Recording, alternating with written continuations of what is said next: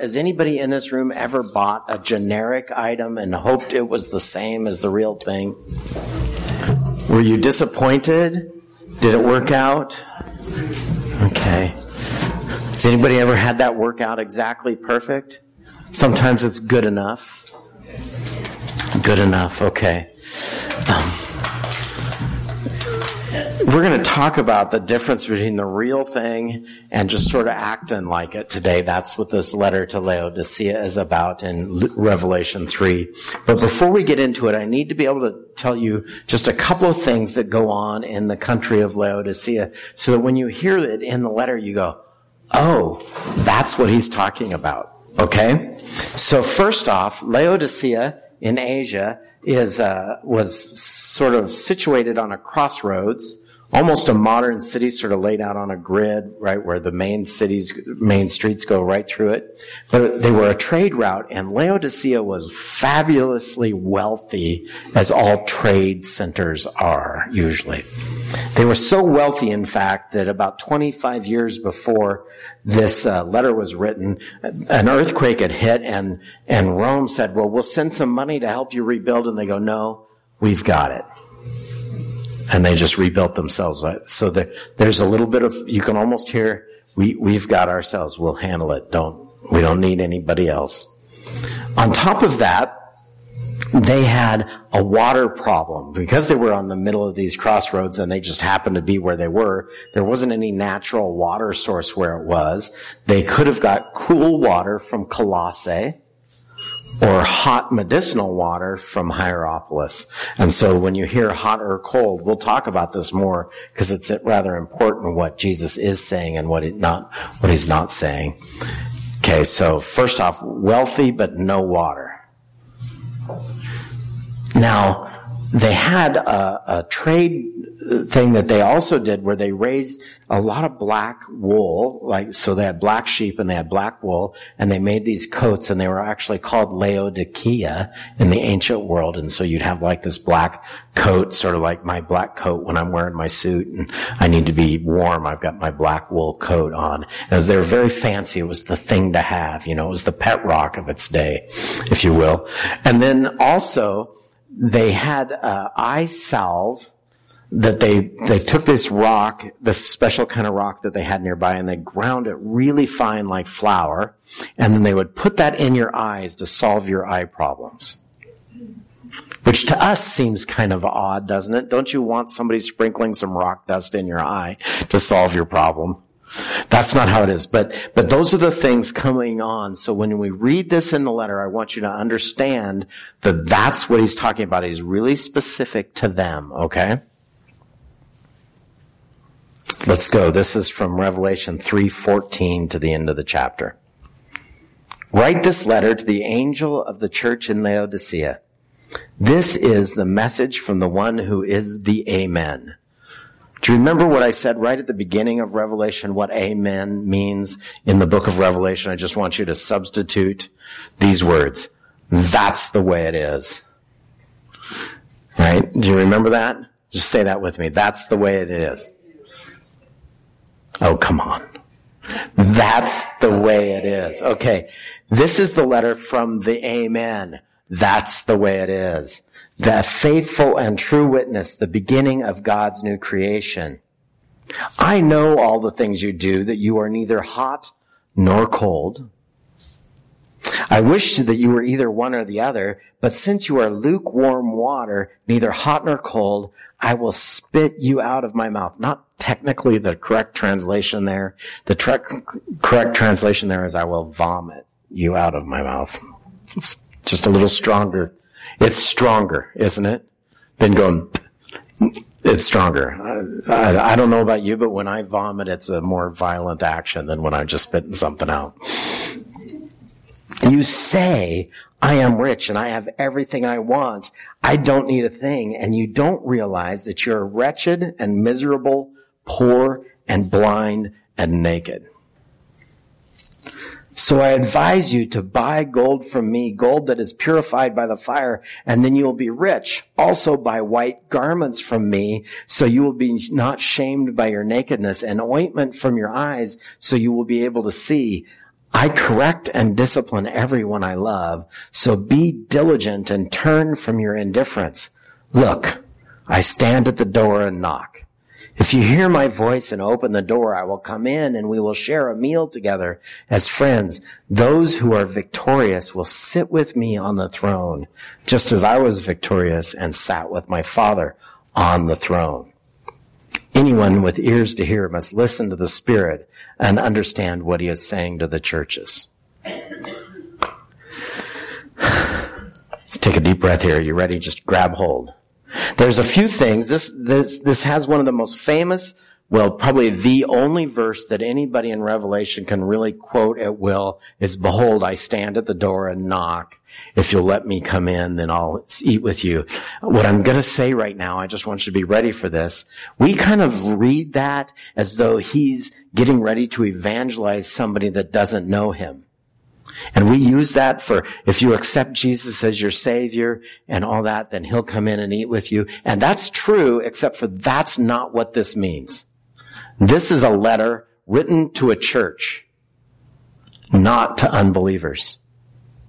This is a church that somewhere along the line got out of line, somewhere out of the path to Jesus, and they just kind of got settled in on, well, we can handle it ourselves. We got our own special clothing and we got our own eye and we're wealthy and we can take care of it. We're all good. You know, Jesus is pretty good. He's nice and all, but we got it. So one thing Jesus basically isn't interested in is our mild approval. It's not an option for people that need something to go, you know, I kind of want it.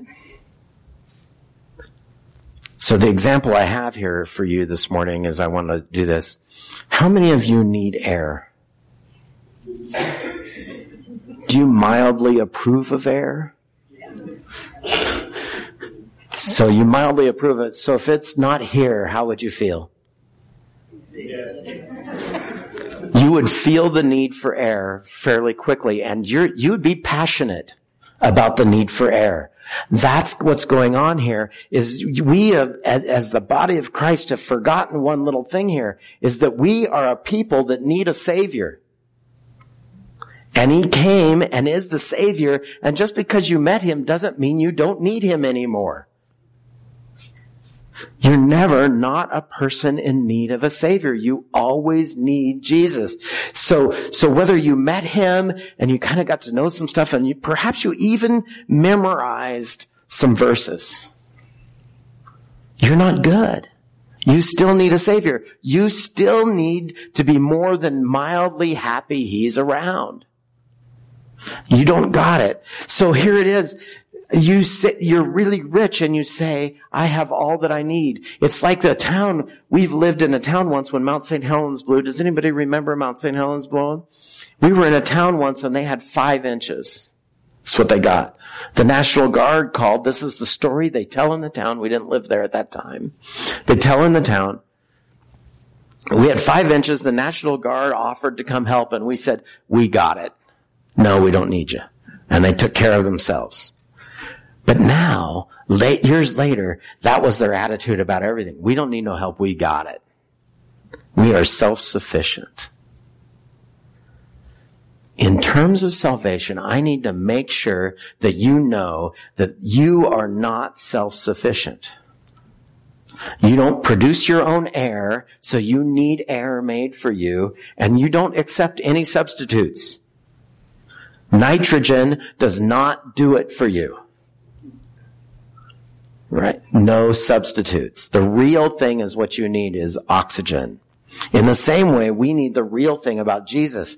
Now, to get this verse is also sort of said you're neither hot nor cold. And a lot of people read that saying you're not hot with the Holy Spirit or you're cold. I'd rather you'd be cold and an atheist. But that is not what this verse is talking about.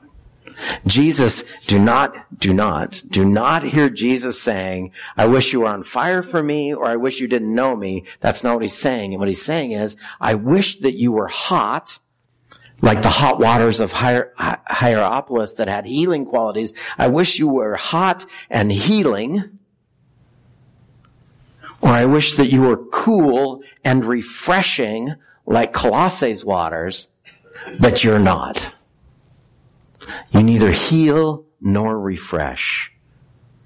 And so in the Roman time, they had this other thing that they did. They used to have these banquets where they would have 10 courses. Have any of you ever been to a 10-course meal? They have to keep the courses pretty small if you're going to keep all that in. But they didn't keep the courses really small. It was sort of this thing that they did, and they would take, so they'd get really full on about the 6th course, and they'd take a big, huge drink of lukewarm water to cause one thing. To get rid of it. And they'd vomit it. And so when Jesus says, you're neither hot nor cold, you're lukewarm, I'm going to vomit you, they knew exactly what he was talking about. And then they'd come back and eat the 3 courses because they had to do that. Ew. That's a technical term I just came up with on the spot for that. Ew. Let's not do that. But, so when we're doing this, and Jesus says this really specifically, I need you to understand that what he's saying is, I know what you do, and I know that you're neither healing nor refreshing. I wish that you were one or the other. But since you're lukewarm water, neither hot nor cold, I will spew you out of my mouth. I will vomit you out of my mouth. You say, I am rich. I've got it. And I've got my special clothes, and I'm all taken care of. And if my eyesight fails, I can heal myself.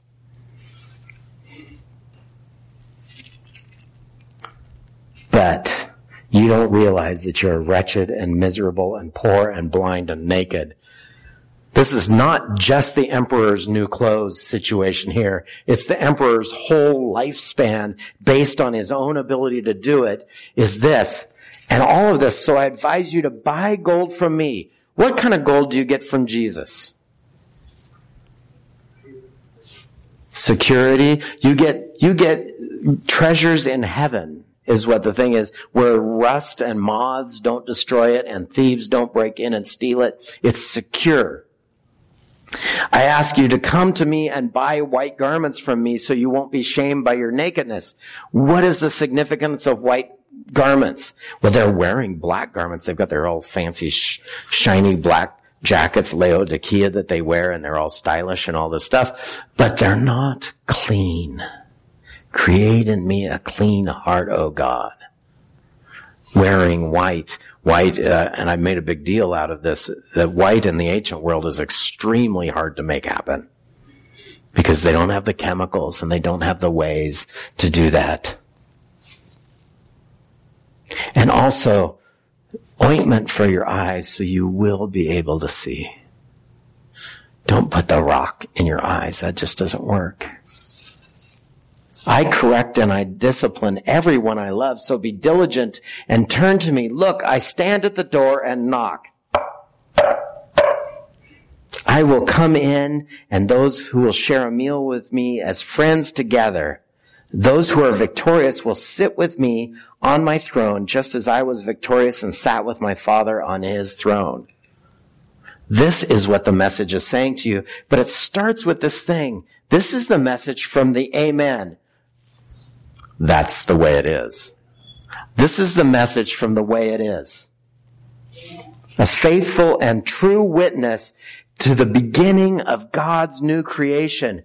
There is a door image that keeps going through, and it started last week when I was in Philadelphia, that the door looks like it's a missionary door, like we get to go do the work of Christ out there. But before we do that, we have to go through the door of salvation and enter into this new creation. Now, these people, they'd accepted a substitute, which is, I get to do it all by myself. Man, we have the most comfortable pews in the Northwest, and the music is the best. We just got this.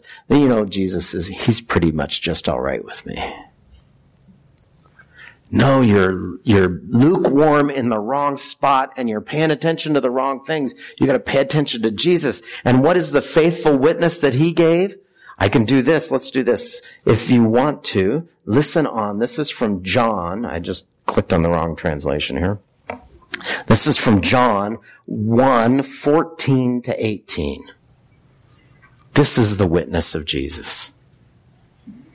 And the Word became flesh and dwelt among us, and we have seen his glory, the glory of the only Son from the Father, full of grace and truth. John bore witness about him and cried, "This is he who I said, he comes after me, but ranks ahead of me because he was before me. For from his fullness we have all received grace upon grace. For the law was given through Moses, and grace and truth came through Jesus Christ. No one has ever seen God, the only God, who is at the Father's side. He has made him known to us." That is the witness of Jesus. Do you want to know what God's like and what God needs and how dependent we are on him? The only way we get to know who God is we look at Jesus and we listen to and pay attention to what he says and who he is and what he's done for us. And we need that witness. Need that witness. And that's the way it is. You are always a people in need of a Savior, just like I'm always a preacher in need of a Savior. I need Jesus. Now, I've met Jesus. I still need him. I'm not planning, and I'm not expecting, I'm actually not even hoping for a spot in time where I don't need him. I need oxygen. There will be a time that I don't need that. Jesus is more important than that. Now, I also want to make sure that you hear me say that I'm not expecting you to just be a fanatic and charge the enemy lines without thought like that. Here's the quote, "Be zealous." That's what he's asking for. Zeal, not fanaticism. Do you know the difference between zeal and fanaticism? Because they kind of look the same sometimes. One of them is tempered by love. Here it is. He says, not fanatical. Fanaticism, this is from one of my commentaries, is an unreasoned and unintelligent wholeheartedness. Zeal is wholeheartedness born out of commitment. The commitment of a heart and mind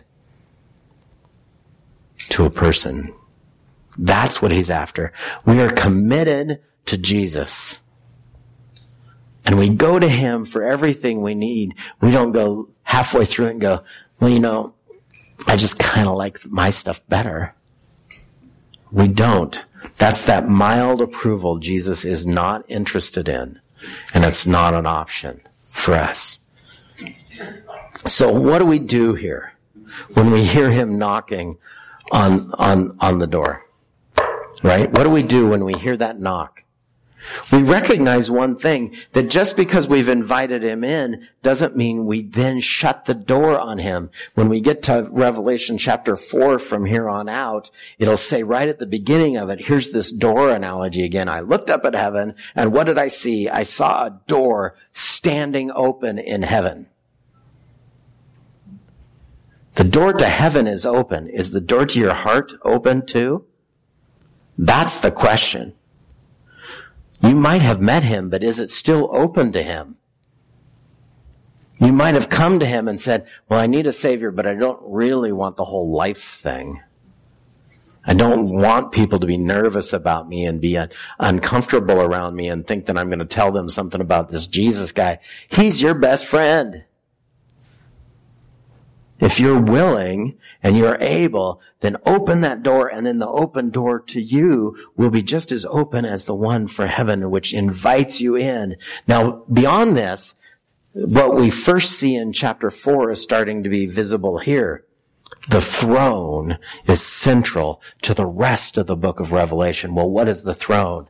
I need you to know this. There is a throne in the universe, and God is on it. And this is what he says. This is what he says at the end of this chapter. To those who are victorious, they will sit with me on my throne, just as I was victorious and sat with my Father on his throne. There is a throne in the universe. It is the center of everything, and worship and life and salvation come from that throne. And we're dependent upon that throne. And we need to open the door of our hearts and minds. To anyone with ears to hear, they must listen to the Spirit and understand what he says. What this is the invitation to enter into God's new creation, to be an agent of that new creation in the world about you. That's the way it is. Will you pray with me? Lord Jesus, this day, this love that you have poured out on us, help us know, love, and be dependent upon you. Help us not cast that love aside and become indifferent. In your precious name, amen.